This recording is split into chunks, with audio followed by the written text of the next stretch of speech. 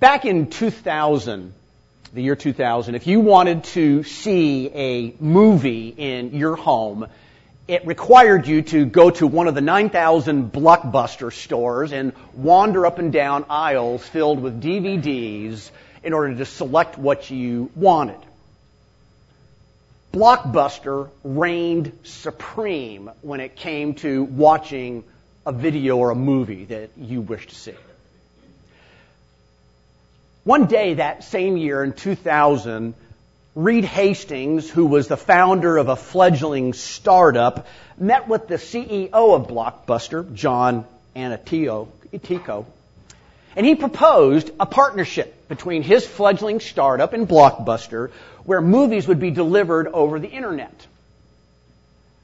Reed was laughed out of the office. So fast forward 10 years, 2010. That fledgling startup, Netflix, had become the largest source of streaming internet traffic in North America. And Blockbuster, gone in bankruptcy. Change. Change has a very squirrely nature to it, though, doesn't it?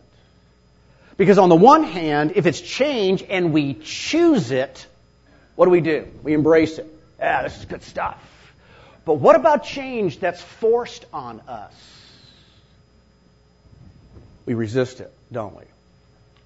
Something deep inside reacts strongly because some change is seen as gain and some change is seen as loss.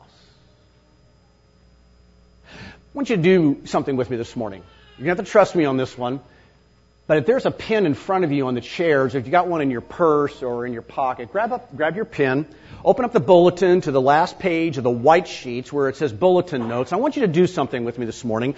I want you to write down 3 words back there on the back of your bulletin. Now, understand, this is not a pop quiz. You're not going to turn this in. No one's going to look at it unless you let someone next to you glance over at it. But you're going to write down 3 words for me. I want you to take a moment and think, and I want you to write down the 3 words that you think most accurately describes your personal reaction to the changes that have occurred here at RBC over the last 6 months. Again, you're not going to turn this in. I want you to be really honest with yourself, though. Now, don't overthink this. Don't overanalyze this. Just put down what immediately comes to mind on how you have responded. Now, prime your pump. Look at some of the words up on the screen. Maybe some of these are where you're coming from. Either they are reactions you have had or they're ones you are still continuing to have. Troubled, disappointed, sad, angry, bewildered, cautiously expectant, depressed, weary, numb, anxious, indifferent, optimistic. What are your 3 words? Write them down. Again, you're not going to give these to anybody. This is just for you. But I want your thoughts to flow out over your fingers in a pen on paper here for a second. Take a moment. What are they?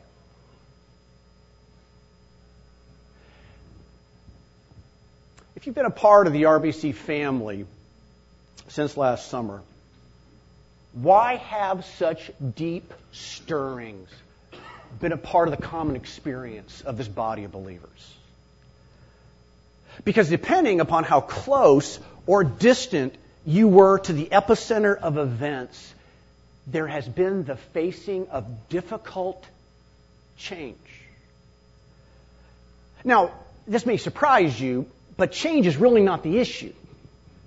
It's the transition that change brings that's the struggle. See, we often think of the word change and we think of the word transition as synonyms, but they're really not, even though sometimes we use them interchangeably. They're not the same. Change is situational. Change is moving to a new city. Change is having a baby. Change is having an interim pastor. Change is getting a new job. Change is having your favorite restaurant closed. Change is beginning retirement. Change is what happens out there around us. But transition, on the other hand, is not situational, it's internal. It's the emotional and spiritual reaction that I'm having on the inside to the changes that are going on out there around me. If you were honest, it's the 3 words you just wrote down. Or thought about writing down. It's grieving. Loss. Now, there's nothing wrong at all with the deep stirrings that we have in our transitions. That's what makes us human. That's our response sometimes to the very difficult providences of life that God allows to enter into. The danger is not from the emotions that we are feeling. Rather, the danger is from how they make us afraid of what's happening to us. So in the inside of our minds, sometimes we start thinking, what is wrong with me? Why am I crying so easily or so often? Why have I become more stoic or unfeeling or just kind of numb to life? Why am I struggling to forgive? Why have I disengaged from people, even those closest to me? Will I ever feel normal again? Will the sense of a black cloud ever go away? Ever had any of those kinds of questions? Especially in the last 6 months. The wonderful thing is that the answers to those kinds of questions is found in God's Word. So I'd like for you to open up your Bibles this morning. You've seen it on the screen. It's in your bulletin. But we're going to go explore around in Isaiah 43 this morning.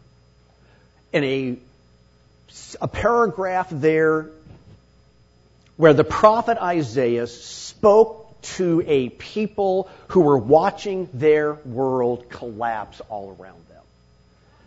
Their nation, as many of you know, the history of Israel had been divided by a civil war. And then just recently, to this time here in Isaiah 43, the northern kingdom of those tribes had been defeated by an aggressor nation, and all of them literally had been deported out. They were gone. They weren't even living there anymore. Now the southern kingdom, the very people that Isaiah is speaking to, they were in a moral free fall. And Isaiah has been warning them in the passages leading up to Isaiah 43 of the enormous life-altering changes that are coming, because they too are going to be defeated by an aggressor nation. They too are going to be exiled, just as they've seen their brothers and sisters in the northern kingdom. What's happened to them? It's going to happen to them too. Everything that they cared about. Everything that they cared about, their homes, their fields, their family, their friends, their national identity, their temple, it's going to be lost. It's going to be gone. It's all going to get ripped away. And their lives are never going to be the same again. Imagine what 3 words they wrote down.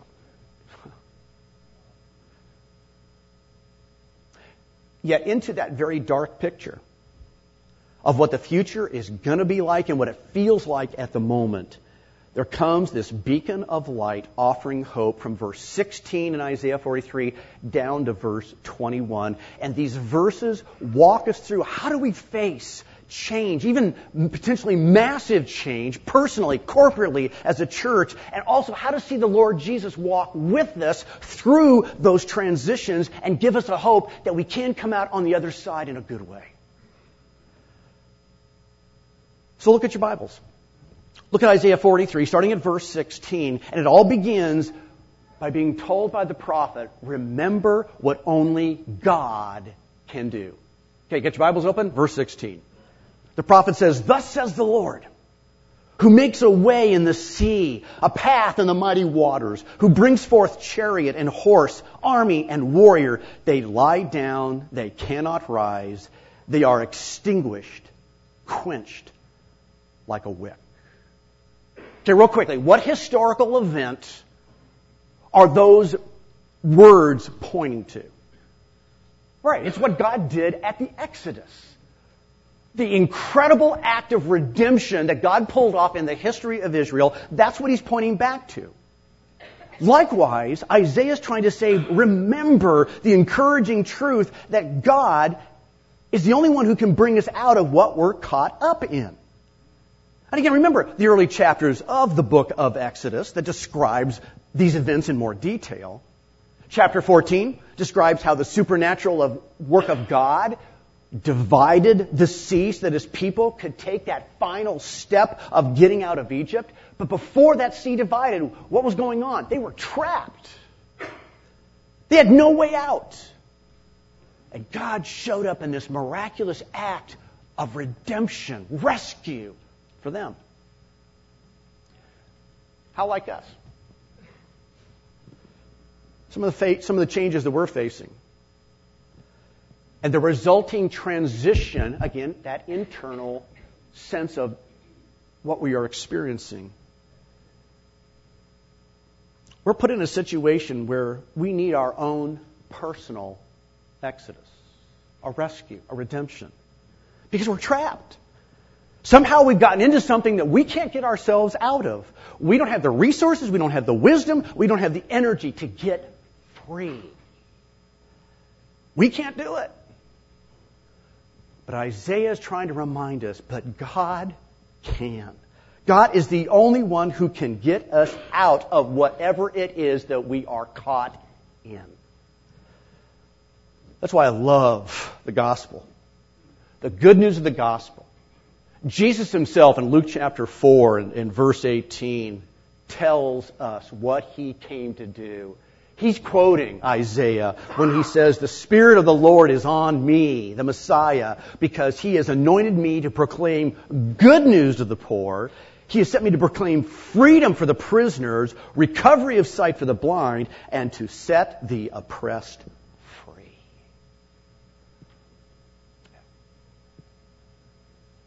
Other place in John chapter 8, verse 36. Jesus said, so if the Son sets you free, you'll be free indeed. He is the only one that can get us out of what we're caught in, and we can't do anything about it.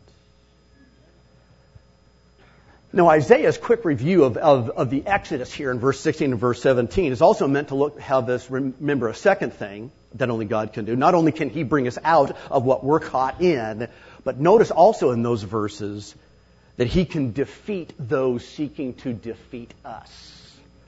Again, verse 17. And it tells us and reminds us with such a few words what happened to the Egyptian army when they tried to follow the Israelites through the divided sea. The Lord brought those waters back together and drowned them all.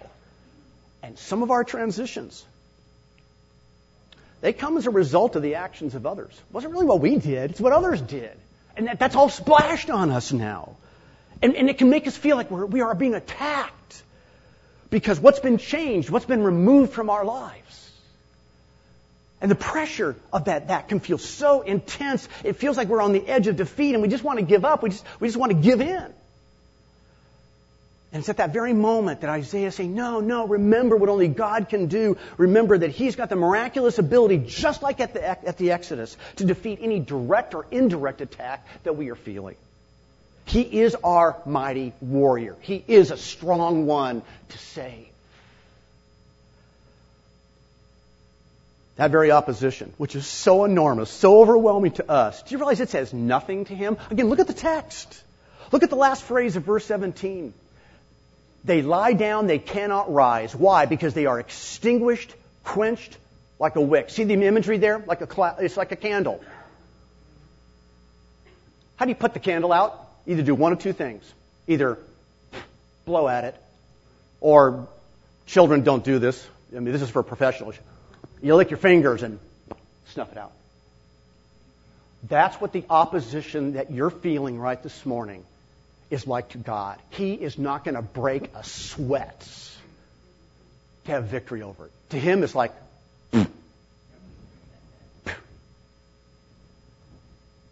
that's our God. He's the one that can defeat those who are seeking to defeat us. Oh, Romans 8:31. We sang about it this morning. If God is for us, who can be against us? One of my favorites is Psalm 118, verse 6. Man, I traffic here a lot. The Lord is with me. I will not be afraid. What can mere mortals do to me? The Lord is with me. He is my helper. I will look in triumph on my enemies. So you're in the middle, whether it's personal, whether it's corporate, of unsettling transition because of the changes that are swirling around. Isaiah says, remember what only God can do. He alone can bring us out of what we're caught up in. He alone can defeat those that are seeking to defeat us. Now look at verse 18.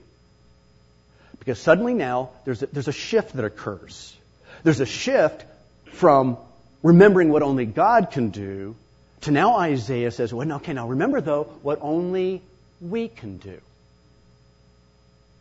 We've got some critical choices to make. We're going to see these in the verse from verse 18 down to verse 21. There is something that we are to pay careful attention to. And these next verses are going to reveal 3 choices to make. Now let me be quick to say though, these are not a formula. These choices are not like, well, if I do A and then I do B and then I do C, I'm guaranteed to get D. That's not what's happening here. These choices will involve us in a process.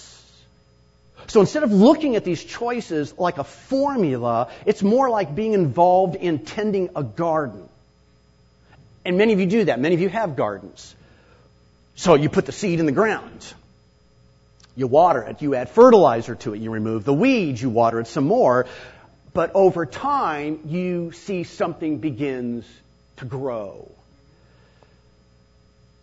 And so all along, the choices that we're going to be looking at here in just a moment, what they're doing is they're encouraging us to be a part of a process.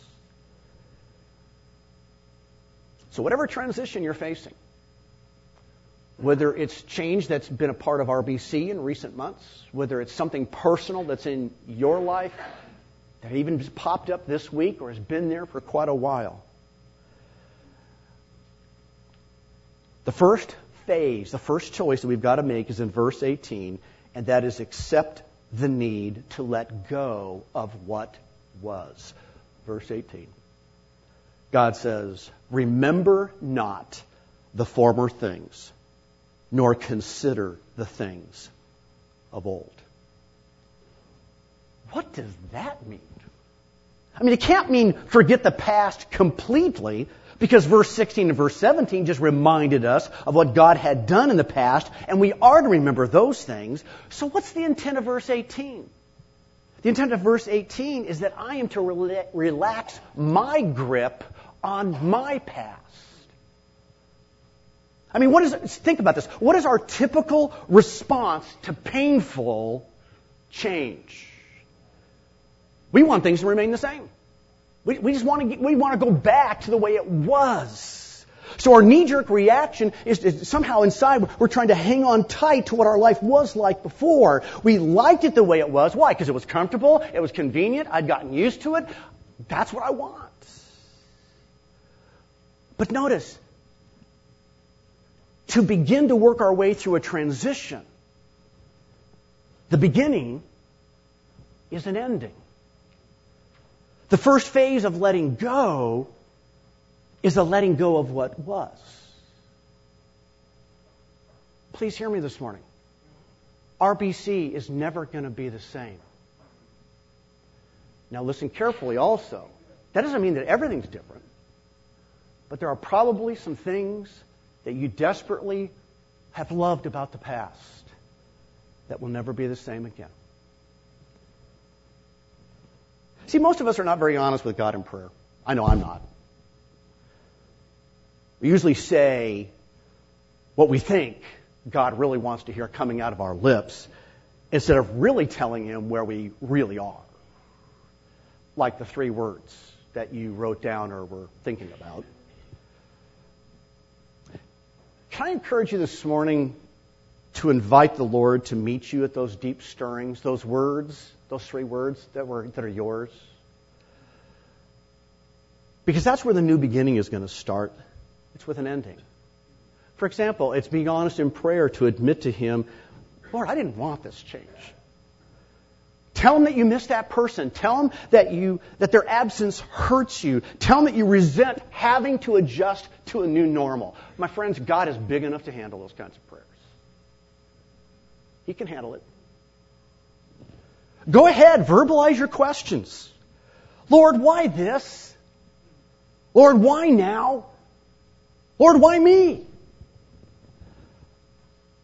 Again, our God is big enough to handle our anger, our tears, our questions. 2 Corinthians chapter 1 verse 13 tells us that He is the Father of compassion and the God of all comfort, and He will comfort us in our troubles. Are we willing to admit our troubles? Our transitional struggles with the change that's been going on around us.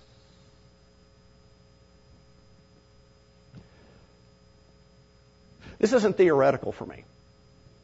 I'm sure for most of you this morning, it's not theoretical for you. I'm having to work through this. 2016 was a rough year. My 96-year-old dad, who I dearly loved and was a mentor in my life, died, went home to heaven.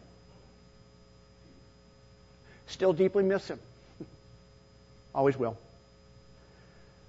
We moved back from North Carolina to Colorado after 2 years of investing ourselves in a church as their interim. I miss those relationships that we had cultivated and people we'd grown to love. We've just moved here to a new community and everything's new. We don't know anybody yet. Now, understand, I'm not really complaining, but I would love to feel normal again. Do you understand where I'm coming from here? This is the kind of stuff that God can handle. We take to Him and say, I'm struggling, Lord, on the inside. Please come meet me here. And it's part of having Him help me relax my grip and let go of what was. And again, it's a process. It's not going to happen overnight. This is the work of the Holy Spirit inside of us, conforming us to the image of Jesus Christ. And as we choose to go there, we're going to come to a second choice here in the passage, which is the second phase, the second part of the process of transitioning to something deep inside of us. And that is not only do we accept the need to let go of what was, but look at verse 19. We are to engage in the journey of what is. Look at verse 19, the first part of it. Behold, God says, I am doing a new thing. Now it springs forth. Do you not perceive it? Notice, when God allows change to enter our lives, it's because He's got a new thing in mind. Some of you in your Bibles need to underline that. Verse 19, behold, I am doing a new thing. And notice that new thing is not to be missed. It is springing forth. Now, unfortunately, the English language springing forth, you think like, boom, there it is. Not really. That the word springing forth is describing to us the sprouting of a plant coming up from a seed. And it's true. I mean, there are some seeds that when they finally get going, almost overnight, it seems like something's coming up. But the whole germination and growth of that plant, it takes time, doesn't it? It's a slow thing that occurs. So typically, we're not going to see the end from the beginning in this new thing that God's doing. But do you not perceive it? Something is changing and developing, and God's hands and fingerprints are all over it. Now look carefully at the text. Notice how the environment of this new thing that we are to engage what is described. Look at the last part of verse 19. Well, let me start the front end again. Behold, I am doing a new thing. Now it springs forth. Do you not perceive it? The answer is probably to people going, no, what is this new thing? What is God doing? He describes the environment of this new thing. Look at the end of verse 19. I will make a way in the wilderness and rivers in the deserts. The new thing will involve us in a wilderness experience. I'm going to describe this for a moment. But just think for right now, typically a wilderness in our minds today is typically a visually stunning location, isn't it? I mean, some of them are mountains, some of them are deserts, some of them are frozen ice areas of polar regions of our world. And each year, people spend thousands of dollars to go visit places like that. But there's the point. They only go to visit. they don't go to live there. Why? Because by their very nature, wilderness, which if you break the word down is wildness, it's not comfortable. It's not convenient there. I mean, typically it's a remote, lonely situation. The weather for most of the year is brutal. Living there means going without the amenities and comforts that we enjoy. No restaurants, no fast food, a tent for minimal shelter, a sleeping bag for a bed, self-coverage, yeah, right, non-existent. And if we're living there, most of the hours of the day are spent in just surviving. So we don't mind if a wilderness is a picture on the screen of our laptop, but we would not want to spend much of our life living there. Okay, back into the text. But when God-ordained changes come, there is a season of time in the transition that's wilderness. Some of you know what I'm talking about. Some of you have been there. God's taken you there. For a time, we will live a wilderness-like experience where it's a season of waiting without a clear end in sight of when this is going to end. It's unnervingly quiet. God just doesn't seem to be saying a lot of new things to us. We feel alone because maybe a lot of former structures of support have been removed from us. Not much seems to be accomplished in the wilderness. We seem to be spending most of our time just surviving.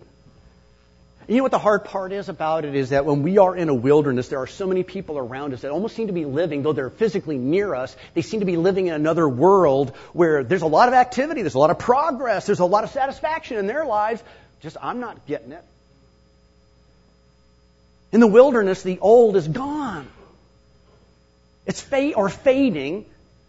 The new has not yet arrived. And it's easy to feel in the wilderness like we're in some kind of limbo or emotional and spiritual wilderness. And there doesn't seem to be any direction in my life. And it's confusing and it's weird and it can tempt us to believe that there is something terribly wrong with me. And that's why the text doesn't end. Because look where verse 19 and verse 20 then now take us. Oh, I'll make a way in the wilderness, and rivers in the desert.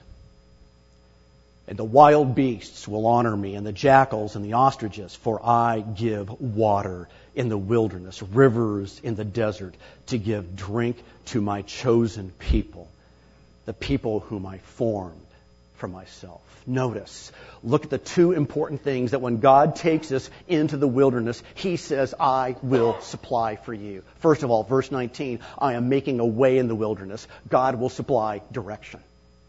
Again, the wilderness may feel like downtime, but there is a purpose, there is a point to it, and our God will lead us through. Again, imagery of the Old Testament Exodus going on here. Just like Israel was led through the wilderness to the promised land, we want to be able to explain Him now. Never be ashamed of not being able to explain God in your life. We want to be able to do that to other people. And He just simply says, Rick, will you trust me?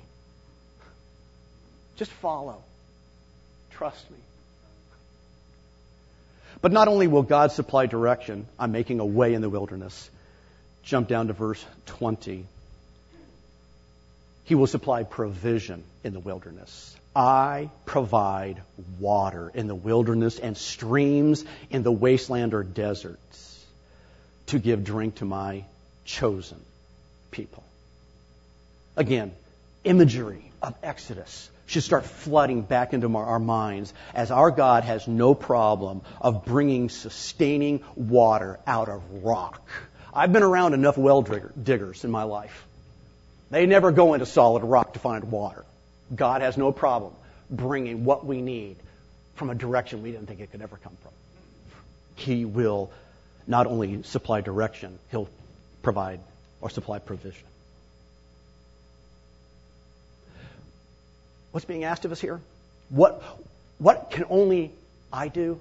Remember to let go of what was.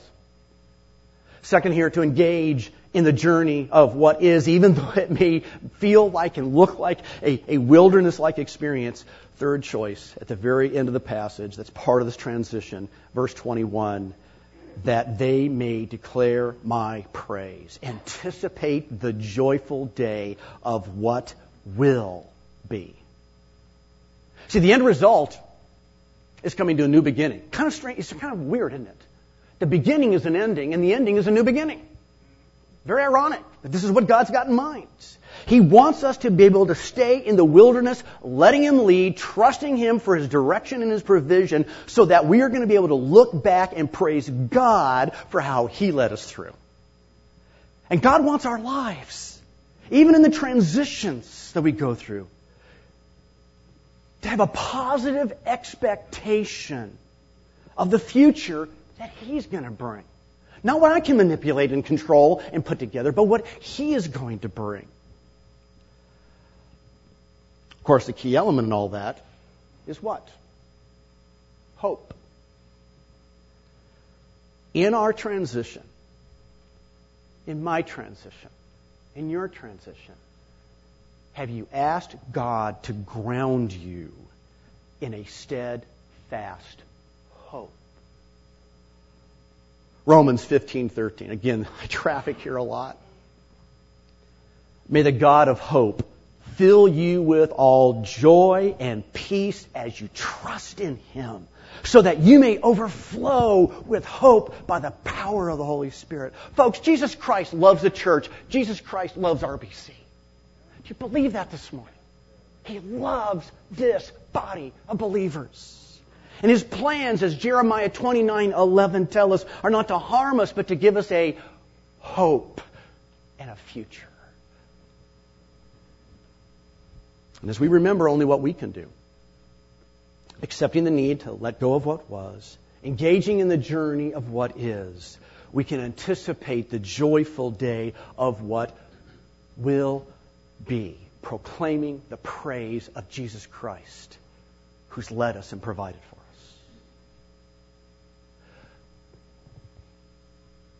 So the needs to remember. Change. What's happening around us? Transition. What's happening in us? But go back to the very start of this passage. How did it begin? Thus says the Lord. Folks, Isaiah 43:16-21 does not give us the wisdom of man. It does not give us the wishful thinking of man, but insight into the ways and purposes of our God. And by the way, do you realize He who never changes has no problem asking us to change? Isn't that something? As we rely on Him who never changes. Remembering our confidence is in only what He can do. Remembering that, yes, we participate with Him then in realizing and remembering what only we can do. And He's going to give direction and provision as we let go of what was. Engaging in the wilderness of this wilderness journey of what is. And joyfully anticipating the new thing that will be. Why don't we take a few minutes and let's talk to the Lord about this stuff. Let's pray. And as you're sitting there in your chair,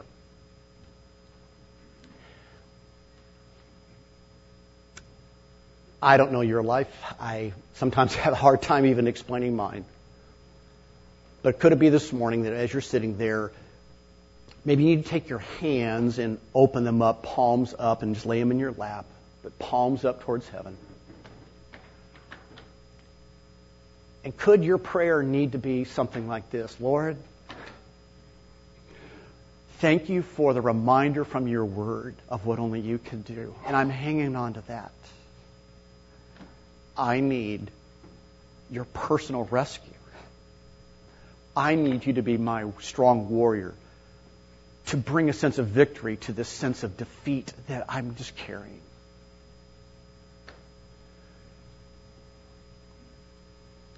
Lord, in my life, I need to let go of what was. Lord, I want to engage in a journey, even if it's a journey in a wilderness for a period of time here, of what is. And I want to stay faithful. Come hold on to my heart that is so frail, so fickle, so prone to wander. Keep me following you so that one day I'll have the joy of being able to testify. Look at what Jesus Christ has done in me, in us. Father, may I not stuff, may I not try to just dismiss flippantly my 3 words, but to bring them to you and to say, Lord, this is where I am. Thank you that you're big enough and strong enough and great enough to meet me and to lead me forward. Father, I want my transitional reactions on the inside to become more and more like Jesus Christ with the changes that are happening and have happened around me. Oh, Father, those are the prayers of your people. It's the prayer of my life. Father, may it be the prayer of each one of us in this room as we thank you for thus says the Lord. And Father, we are going to give you the praise one day as we look back and see what you had in mind and what you were doing here at RBC and in our own lives personally. So we give you the praise by faith in advance. In Jesus' powerful, rescuing name. Amen. Hey, thanks for being with us today. It's always a pleasure to serve you with this CD ministry. And here at Rancho Baptist Church, our mission is to glorify God by making disciples who love God, love others, and live to reach their world for Christ. And if you have any questions regarding this sermon, or just perhaps knowing God in a deeper way, don't hesitate to give us a call. Our phone number is area code 951-676-2911. Or you can reach us on the web at www.ranchobaptistchurch.org. That's www.ranchobaptistchurch.org. Have a great day in the Lord, and God bless you as you continue to walk with Him.